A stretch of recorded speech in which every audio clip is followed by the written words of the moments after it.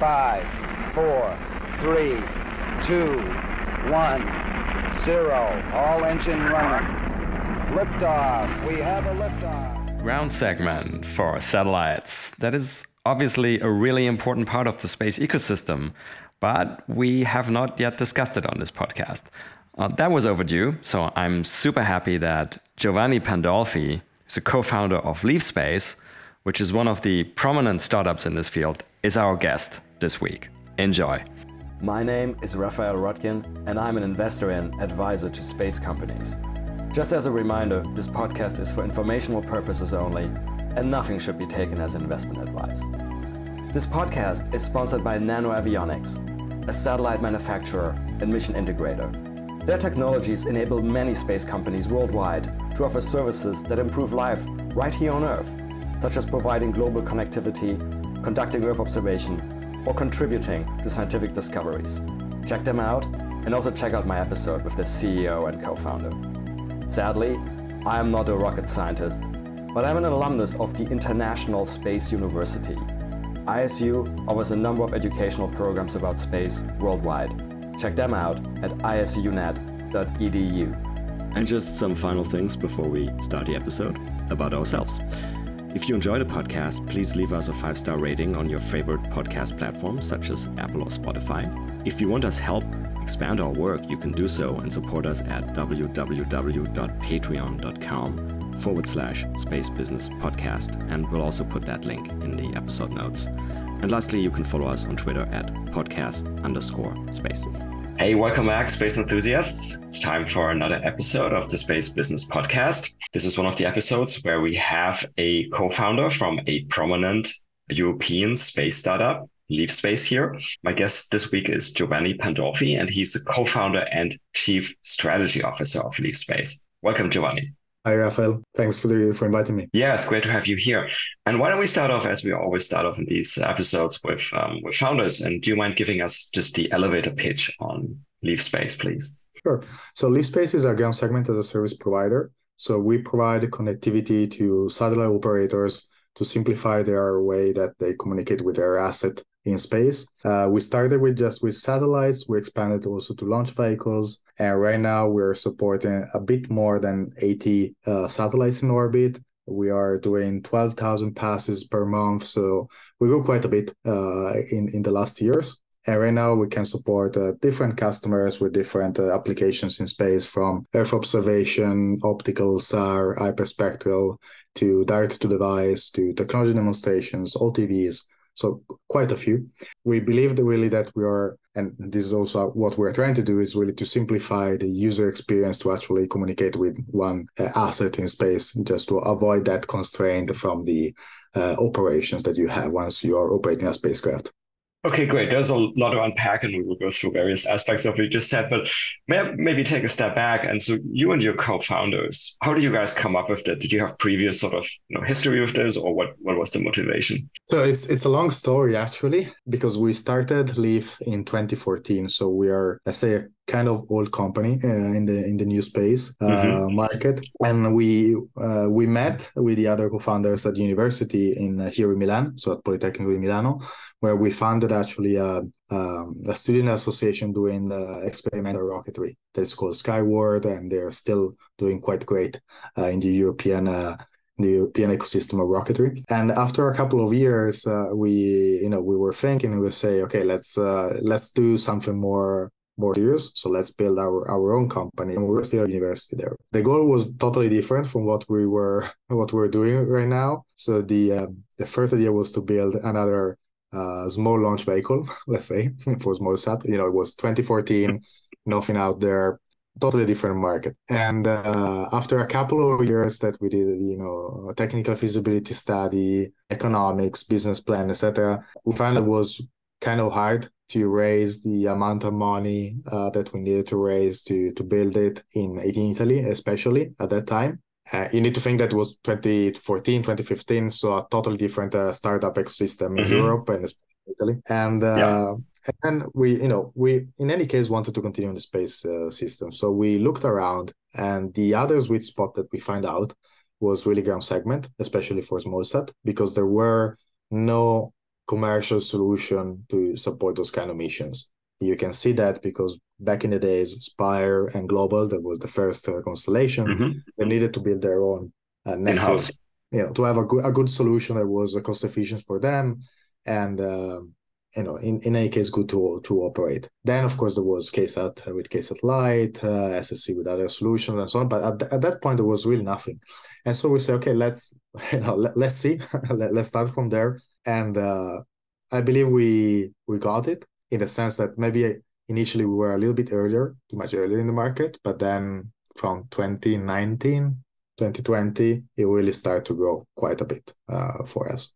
So that's the long story, but it all started at university. That's a really interesting story for many aspects. I mean, this is a whole discussion by itself, but it's probably a good thing you guys didn't start another launch company, at least speaking with perfect hindsight. And that's also kind of building that in Italy is probably not easy because you have the established incumbents in Italy and in politics. Yeah. Whatever, that is really a separate episode, I guess we could have on that. But it sounds like you guys almost, when you kind of moved away from the launch vehicle, it sounds like you almost had this like engineering type systematic approach and like see, was it really like a broad search kind of saying like what else is going on in the space sector? And then you guys eventually decided on ground segment? Yeah, basically, yes, because, we looked around at different stuff. So, of course, we started with launch vehicles. We then analyzed also all the in-space mobility. So the second idea was to have like a small... so the launch vehicle was based on hybrid rocket propulsion. So the next idea was to have like a small hybrid rocket motor to do in-orbit transportation, so let's say. Okay, and then you realized that there was another guy in Italy, Luca Rossettini, already doing it. Yeah, well, we knew Luca for quite a lot of time before that. Actually, we were collaborating with him back in the days. Yeah. But yeah, it was not the same. Was not the same thing. I believe the market at that moment was not that ready. And the ground segment was really because looking at the market and all the needs that the market had and the kind of solution and offers that were around at the ground segment, the only thing that you could find for small satellites at that time was really to buy some ground station from ISIS or from GomSpace and so on. And that was, probably not a scalable solution. And we did quite a lot of iterations before arriving to the idea of ground segment as a service. So before first was, let's build some antennas and sell them. Then we found out, but that doesn't scale that much. And then, we started with ground segment. We had a lot of iterations to actually find out what was the best way to accomplish that. I believe, now we have found our product market fit. That's been really good in that sense. And now it's really to change the way that we are actually doing to provide connectivity to satellites. If you think about that, we are still quite back in the days like when on the ground we had these switchboards and the ladies actually switching cables around. It's not that far from what we have right now in space, and that's crazy for me. Understood. And so you guys are coming out of university, and I just want to ask you one question of that, because there's other people out there who are right now sort of in the situation you guys were at. I teach a course, for example, at EPFL in Switzerland, and on space entrepreneurship, and it's always oversubscribed. There's over 60 people, so there's a lot of people at university with interest of starting companies. But it's also such a courageous thing to do, right? Because you don't have any career experience yet, and you're kind of straight become. What was the hardest retrospectively? Was it for example, raising money? Was it approaching customers? Was it developing the product? Or what was the biggest challenge for you guys? I would say a bit of all. Now, first thing on the courageous part, I believe that we started that early. So yes, it was, let's say, courageous, but it was also a little bit crazy. So we didn't have, we didn't have loans. We didn't have any big attachments or whatever. So we could actually make that step without too many issues. Maybe when you do it a little bit later, you have many things to think about. 3 kids, a mortgage. Okay, yeah, I see what you're saying. Exactly. It's a bit different, You can bet it once you're there. After it's they need to be more serious. So that was the first thing. Raising money. Fortunately, we have been really lucky because one of the co-founders actually knew this guy. That is Roberto Italia, that is also on the board of directors of Avio. And we had this meeting, and this guy said to us that we arrived there with launch vehicle stuff, with the in-space transportation stuff and so on. And the guy said, that's too much thing. Think about one, focus on that, and get back here once you've defined what you want to do and once you're focused on that. So we did that, and we came back after, I believe, few months, and then he really said, okay, I like it, this is the number of this guy, this is a VC fund for early stage startups, go with that. And that was our first fundraising of our seed round. It was 1 million euro in 2016, so it was pretty big for that time in Italy. And so that in some cases was good because the story, the market need, and everything was defined. Talking with customers, definitely hard initially. At least talking with the standard space operators back in the days was really hard, okay, because we didn't come with any heritage or with any experience. So we were totally out of the blue. And but with some small such startups that worked really well because we were betting on each other, okay? We were betting on them that the startup was actually working, and they were betting on us that the system was actually working. So that at the end worked out. But still, we still have some push to actually get new customers, especially established customers, because even if now we have heritage, we have operational heritage, is always space. So it takes a lot of time to take in new vendors, new providers in any case. So that's always a thing that we need to push. So when was this first commercial push? Was it like around 2016 as well?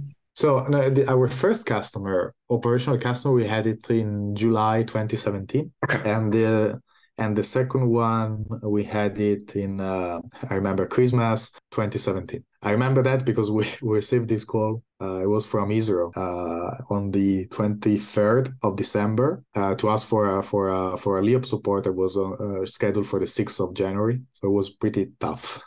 And we didn't plan to we were still really early in operation. So we were, as a common European, we were planning to have our own vacation for Christmas and the New Year. We scrapped that thing and we needed to put some new stuff on the ground station to actually support this mission. But yeah, that was the start. But really, I believe the inflection curve really happened in 2020 because we had a lot of contracts on paper, but we were waiting for them to launch. We also had the Vega failure that delayed Vega for a few months. Then we had COVID. And so it all delayed a lot of launches for our customers till like November 2020. And then we started to have, at least one launch every quarter, in some cases even multiple launches per quarter, and that grew up quite well. Okay, sorry. And so coming back to the product, right? And so one question I have there is sort of like, as you guys said, there was some other existing options around, like people like KSAT.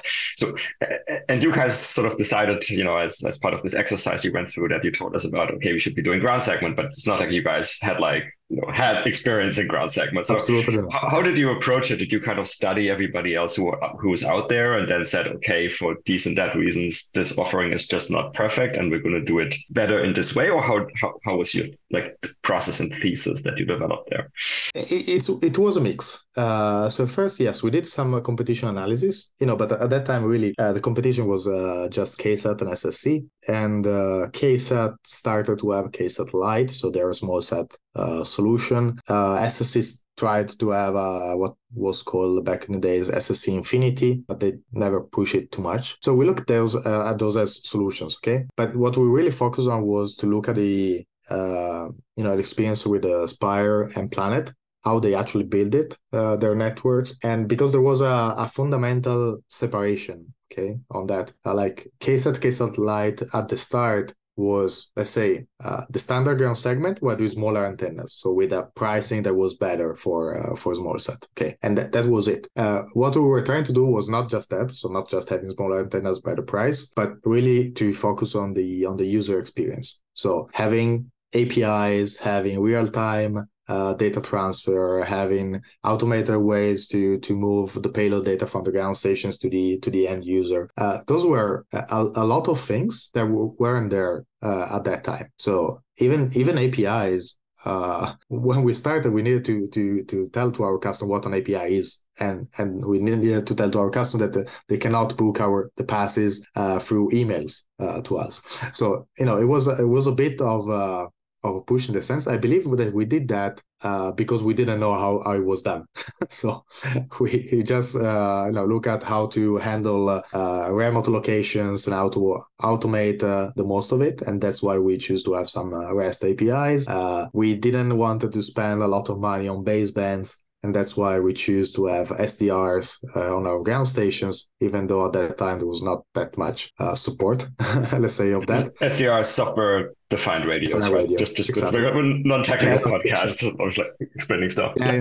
It's a good way to say instead of putting a lot of physical hardware radios in a ground station, just put one digitizer and then you do everything on software, and that actually ends up really good, because the first thing that we found out is that every customer use its own protocol. There is no standardization at all. The only thing that you can do to actually work with n number of customers is really to be as flexible as possible, and so the technology really helps on that. So I would say, yeah, we analyzed what were up there, but we had that part of unconsciousness, let's say, that really helped to have a system that was really trying to simplify the user experience on that way. It's almost good, right? It's because you guys were coming in fresh, right? It also meant, of course it was also like hard, but it means you weren't held back by any sort of like stupid legacy stuff, right? Because you're saying like booking over email, that may have been the traditional way, but it's inefficient and stupid, right?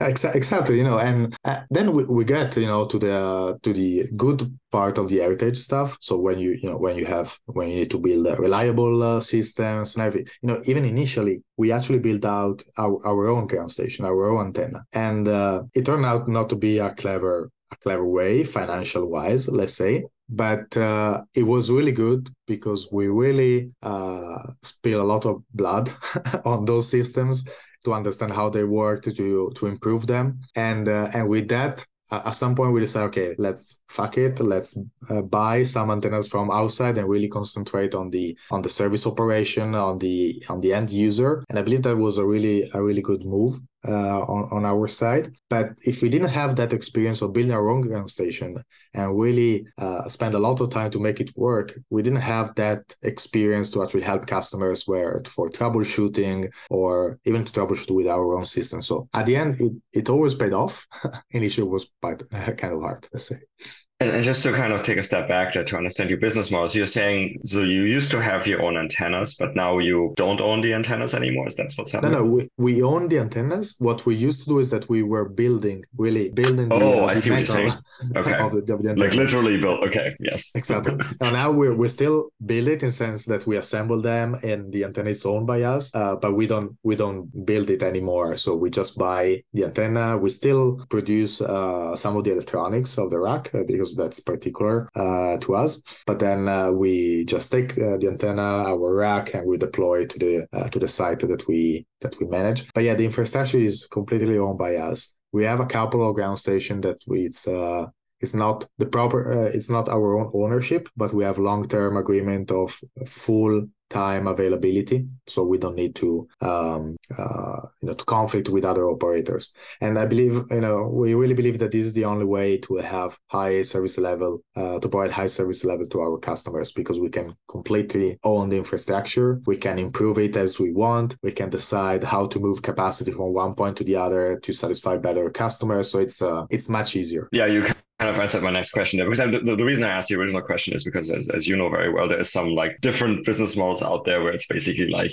virtual ground station networks, or sometimes people call it like Airbnb approach to ground stations. But that obviously that's yet another different discussion and comes with its own and disadvantages and advantages, I guess. So I just want to talk a little bit about sort of like the current user experience you're offering.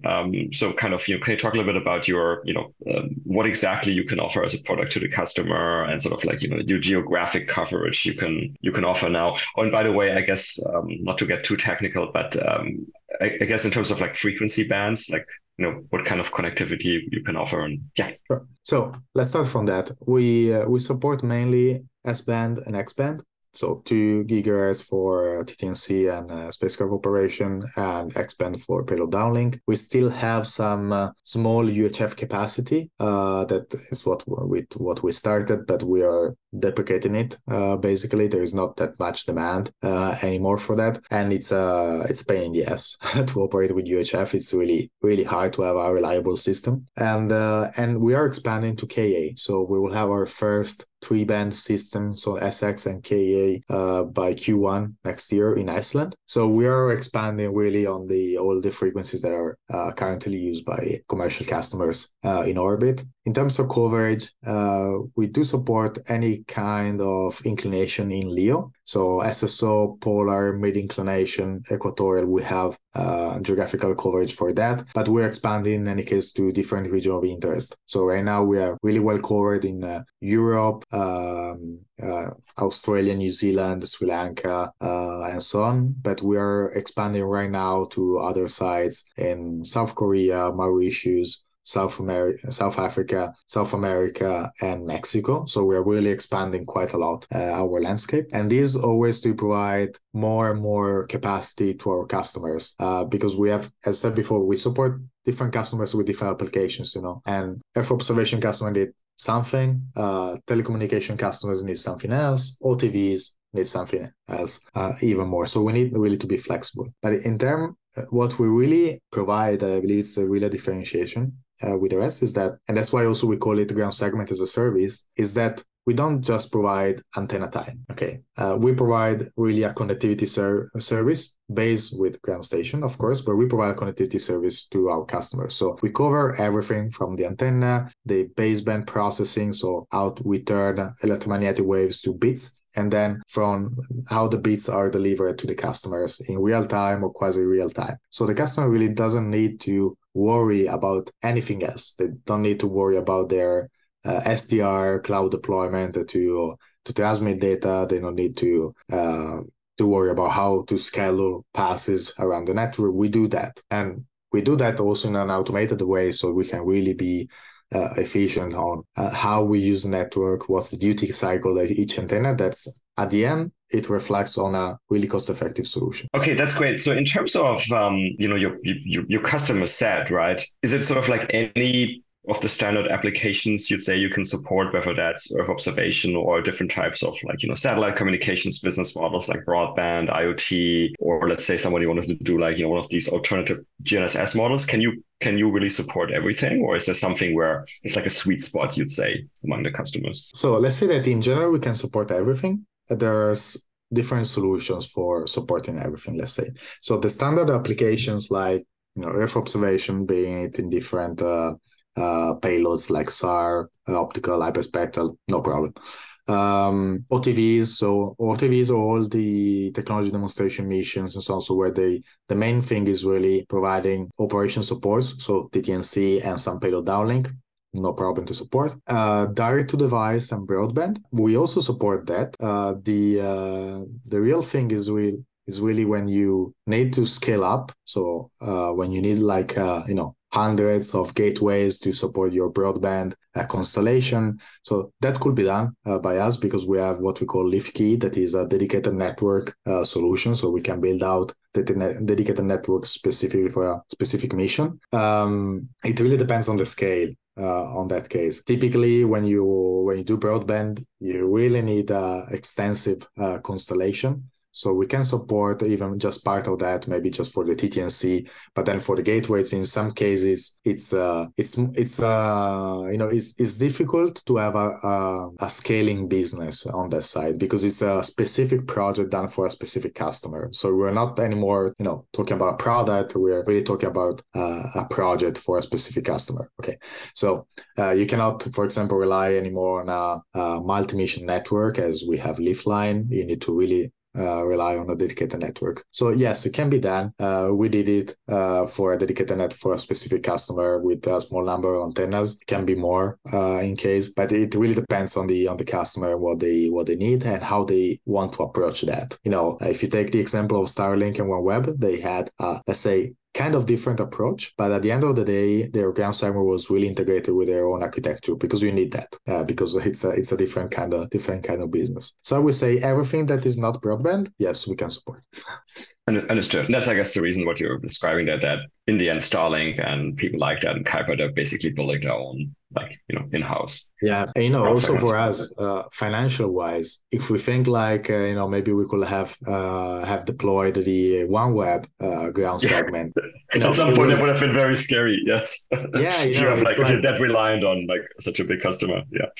Yeah, it's $500 million of contract for one customer with possible bankruptcy, with whatever. So it's it's tough. Yeah, it's a blessing that seeming blessing can start as a blessing and then turn into a curse. Exactly.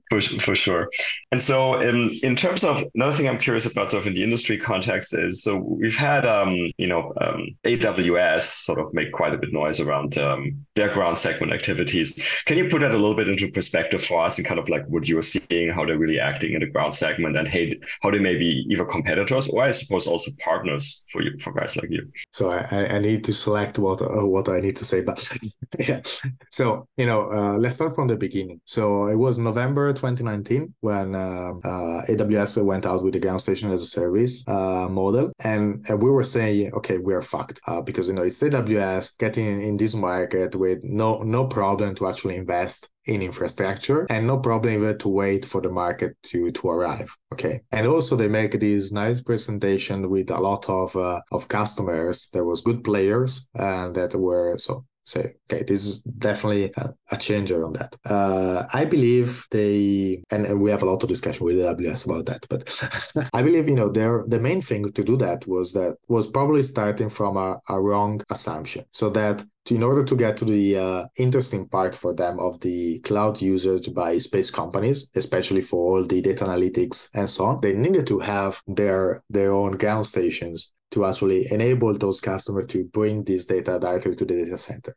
And I believe this assumption was adopted by Digital Globe at that time, because so all the ground station thing really was born because Digital Globe at some point decided to move all their petabytes of archive from their data centers to AWS, using also the Snowmobile, that is the big truck with a lot of hard disk to move that.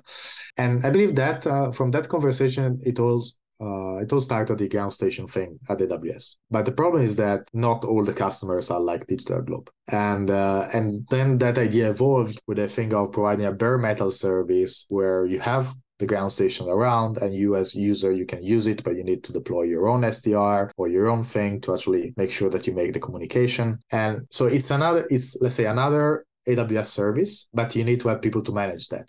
Okay. If you internally in your satellite operator team.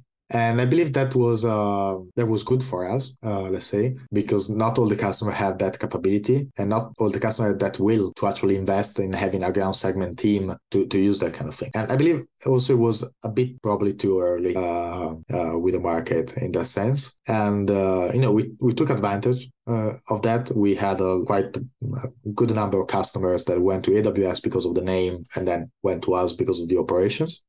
So that was good. But one really good thing that they made is that they started to break apart, let's say, the model itself, and to break apart the duopoly of KSAT and SSC, at least on talking about ground segment. Okay, they were the new big player. What they did it wrong, or what it did it bad for the market, is that a lot of people just trust that name because it's a big company, it's the AWS, but then they find out after that it's not probably that good.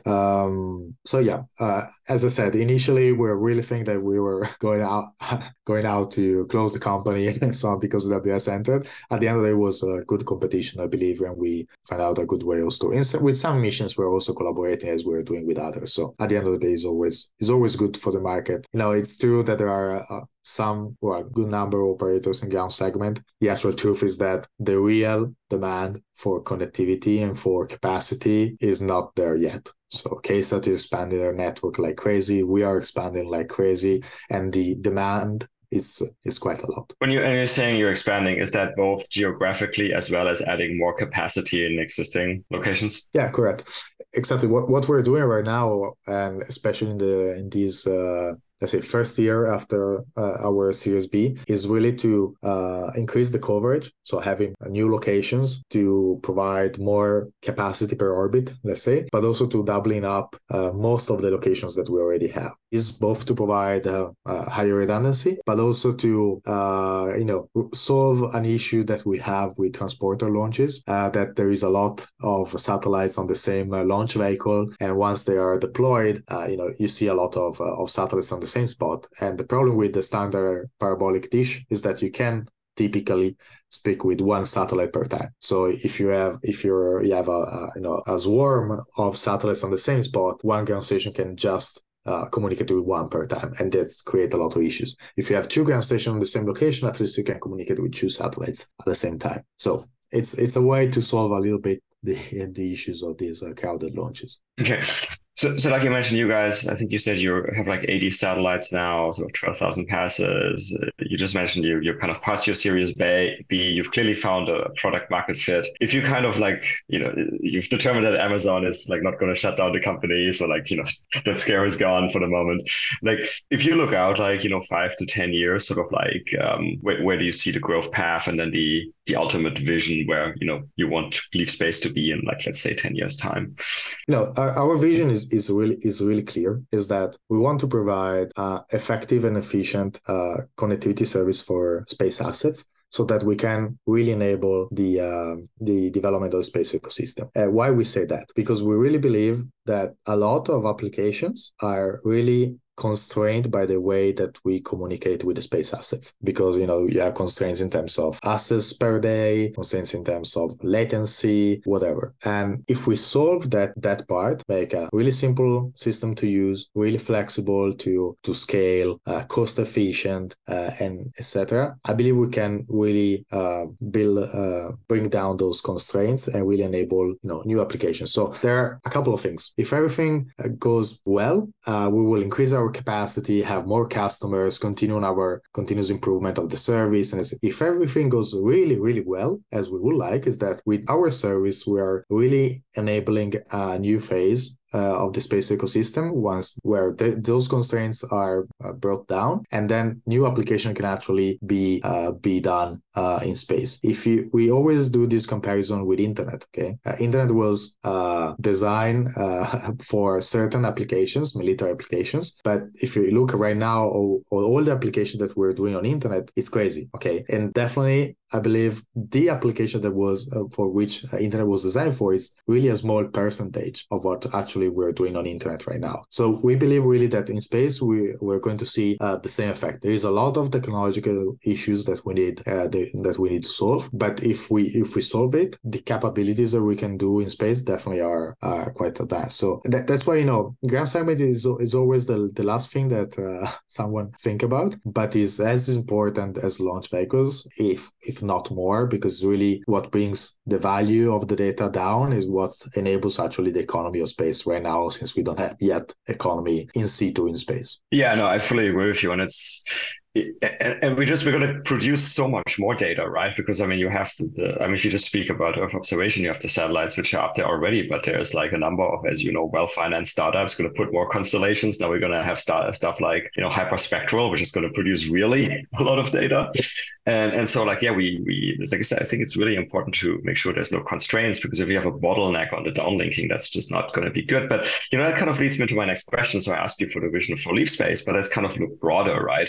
Sort of like, where do you see like the whole let's call it the ground segment sector, or whatever you call it, what's the broader view of the future there? And some examples that I'm thinking of I could mention here is like is there going to be a role for like optical downlinking? Despite all of the technical challenges, how about these like people want to set up like relay networks and sort of like try to consolidate some data traffic in orbit and kind of like send it down in a more concentrated way? Is there any sort of I don't know, exciting new you mentioned before sort of like how one ground station historically connects to one satellite, but is there anything exciting on the technology front, like new types of like antennas, that type of thing, like your broader vision for where things are going? There are a lot of things that are really exciting, and hopefully we'll see fast as new application. new uses. So talking about optical, I really believe that at the end of the day, we will get to that.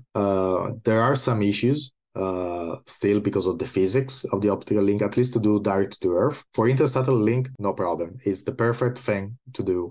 I believe even after Starlink actually start to using quite heavily, we will have a reduction of cost and more utilization of that in space. To do that with Earth, definitely possible. It cannot be the only solution because of the physics. So whenever you have cloud, rain, whatever, that link doesn't close. So you always need to have an hybrid solution, RF and optical. The good thing for us is that the way that we operate right now, that we have a scheduling algorithm that decide how to move the capacity of the network to satisfy the customer constraints and requirements, is a good way because we can, dynamically change. If we have a link in optical that doesn't work and doesn't close, we can move it to RF and vice versa, and upgrade that. So that's a lot of movement, but I believe at the end we will be there. We just need to see how it works with Starlink and the SDA that are putting a lot of money on that.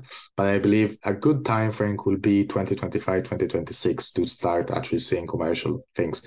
Now we're seeing the same with the KA. The KA was a few years say, we have a lot of KA missions coming up and etc. Right now we're installing a KA because we have a customer with operational satellites in orbit right now with KA. So that we are market driven. So we need to have market to arrive there. About new kind of antennas, there is a lot of work on phased arrays or electronically steerable antennas. So, and the good thing of that is that you can have multi-beam. So instead of have, as you were saying before, instead of have one dish, one satellite per time, we have one thing, one antenna, and they can connect at the same time with multiple satellites.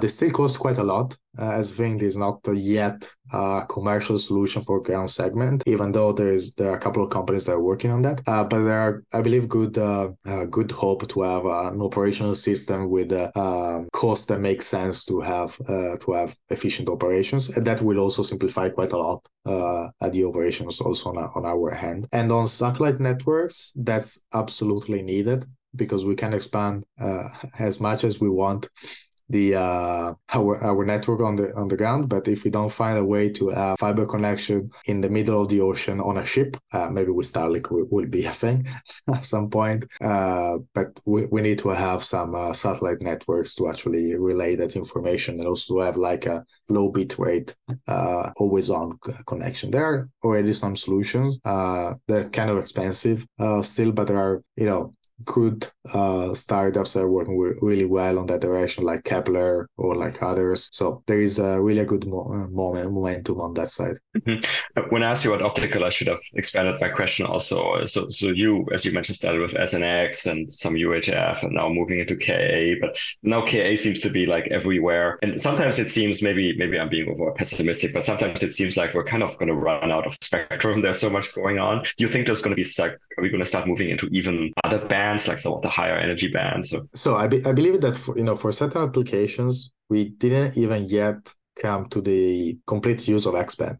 So there are quite few Earth observation operators that are really cutting each hertz of that band to put more bits on that, but there are not so many. So there are a lot of other missions that can still build up quite a lot on X-band. And I believe that the interesting lately on KA really came by the fact of, let's say, interference and the coordination need between operators of these kind of operators on X-band. Because when you pass, for example, in really crowded regions like, North Pole or close to North Pole, you have a lot of ground tracks overlapping. So the satellites are passing over the same spot at the same time. And if you have two different Earth observation operators transmitting on the entire band of X-band, you're causing interference with one to the other. Okay, so your actual usage is really reduced because you need to coordinate with the other operator to use that. And I believe from all these transporter launches with crowded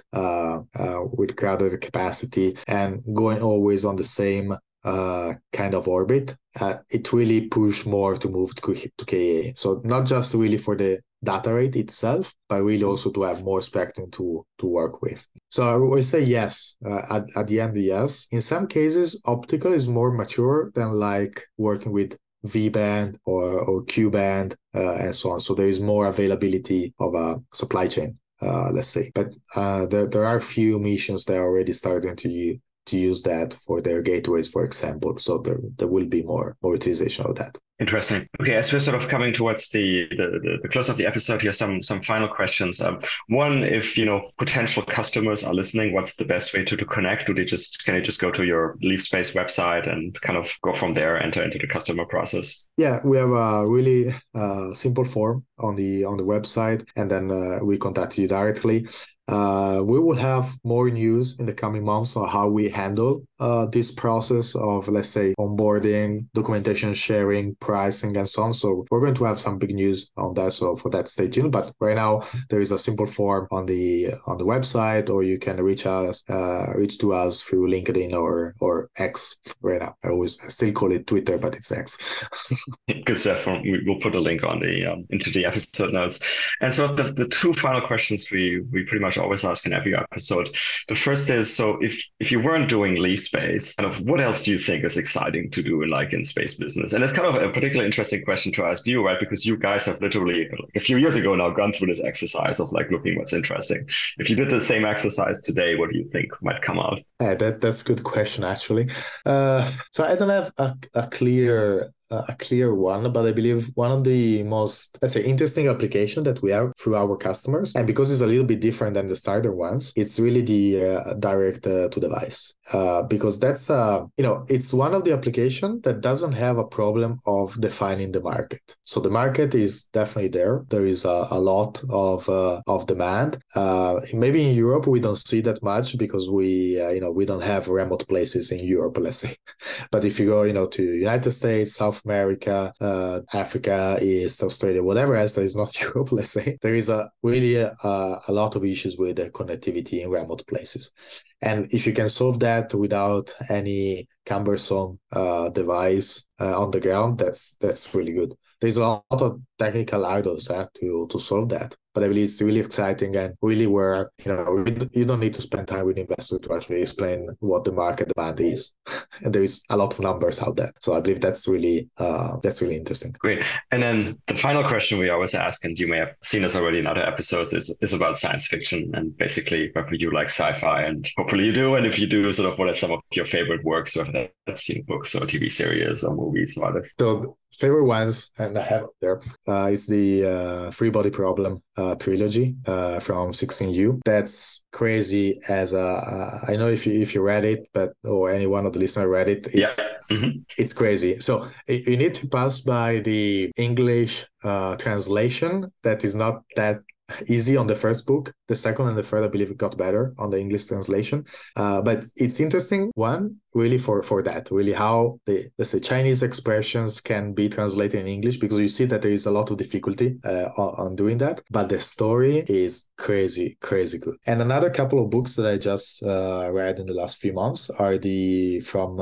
Daniel Sanchez. I was checking the one is Delta V, and the second one is Critical Mass. That is a biology, let's say, and it's all started about in situ resources utilization. So from asteroid mining to moon mining, and it's really hard sci-fi. So there is a lot of technical content, really well done. The story really good. So those are the two things that at least I read recently, and I really enjoyed that. I can endorse all of your recommendations there. Giovanni, thank you so much. It was a pleasure to have you on. All the best to you and to LeafSpace. Thanks a lot, Rafael. Well, that's it for another nominal episode of the Space Business Podcast. If you like this podcast, please consider giving it a 5-star rating on your favorite podcast platform, such as iTunes. You can follow us on Twitter at podcast_space. Also consider supporting us at www.patreon.com/spacebusinesspodcast. If the podcast got you interested in learning more about the business opportunities in the space economy, check out my new online course on space entrepreneurship on udemy.com. The link is in the episode description. Lastly, if you have any feedback, including ideas for guests, and that may include yourself if you have an exciting space story to tell, or interested in being a sponsor, drop us an email at spacebusinesspodcast@gmail.com. I look forward to seeing you for the next episode.